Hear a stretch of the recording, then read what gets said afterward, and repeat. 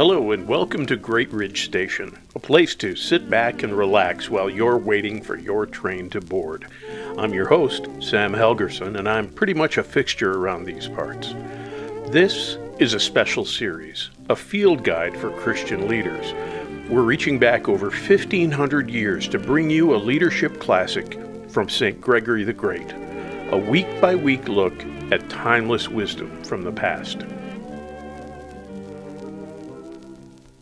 Thanks for stopping in on your way through.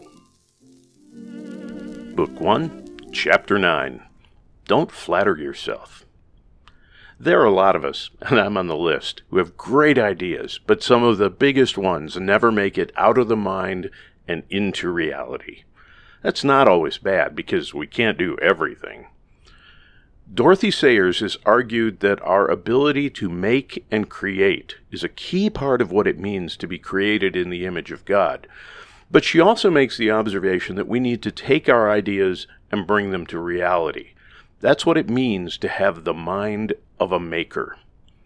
She warns against the planning but never doing, and that is the core of Gregory's material for this week. And that brings us to the next chunk. And now, the lexeme of the day. Cogitation. Cogitation is thinking deeply and intentionally about something. Gregory, or his original translator, seems to draw a distinction between contemplation and cogitation.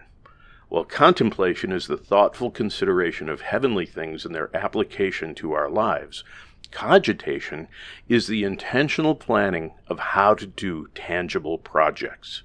For a woodworker, cogitation goes into figuring out a difficult wood joint. For a gardener, cogitation goes into designing a beautiful, sustainable garden. Cogitating, by itself, does not build the joint or excavate the garden. And that's the danger, isn't it? So let's see what Gregory has to say in this next piece. The Field Guide for Christian Leaders. If you desire to have preeminence, you'll find that you flatter yourself with false promises of what good things you plan to accomplish. Those who seek authority with the wrong heart or the wrong motives will find themselves cogitating over the great things they'll accomplish. The selfish motive for such thoughts gets buried deep in the mind, while the surface thought seems noble. The mind lies to itself about itself and uses good works to hide the fact that it no longer really loves the things and people of God. It loves the respect and honor of others. It pursues its goal with timidity and false humility. But when the heart's false goals are accomplished, it becomes more and more audacious. That false humility is driven by the fear of, what if I fail? The heart doesn't want to look bad. When the goal is achieved, all pretense falls away. It's easy to lose the religious gloss once we get what we want. That's why when you think about new ideas and opportunities, you should think about the things you've accomplished under the leadership of others. You can't lead others where you have never been. You can't do as a leader what you couldn't do as a follower. If you were proud and stubborn then, you're likely proud and stubborn now. If you haven't learned humility from serving, you won't learn it from leading. If we love praise when it is abundant, or seek it when it is scarce, it will be difficult for us to escape the snares of our own avarice and greed. Think back on your life. Consider where you came from and the many times when you couldn't even take care of yourself. Does your craving for power and position match your own helplessness? Remember your own weaknesses and make your mind quit lying to itself.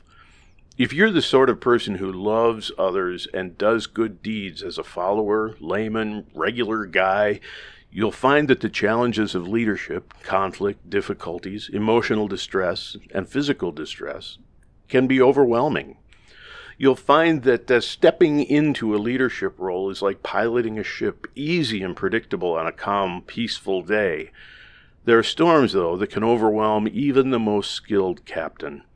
Often the hurricanes of our own thoughts will be the things that drive us where we do not want to go. And add to that the fact that there will always be people to oppose us, rightly or wrongly. No wonder the pressure of leadership threatens to wreck us on the rocks. In the midst of all of that, it will be your job to determine what course should be followed and where the ship is going. A person of virtue should feel compelled to step up and take on the responsibility. Anything less makes you the unfaithful servant in the parable of the talents in Matthew 25. On the other hand, if you don't have the necessary virtues, run away. Your evil heart and evil deeds make you like the Pharisees that Jesus spoke about, who won't go in, but who also block the way for others in Matthew 23. No one trusts a doctor who exhibits all the same symptoms as the patients that he promises to treat.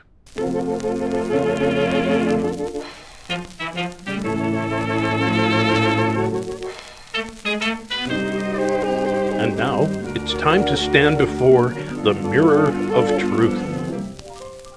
There it is, Book 1, Chapter 9. When it is done well, leadership looks easy.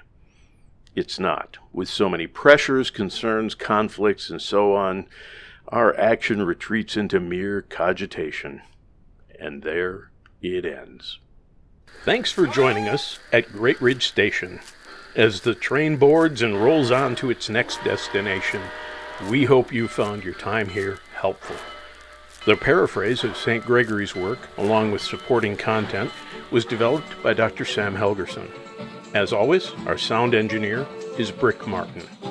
The opening music is from Guy Lombardo, Down by the River, and the closing music is from Javier Cugat, Brazil. Great Ridge Station is a service of Great Ridge Group, LLC. Stay with us on this. We're eagerly awaiting your next visit to Great Ridge Station.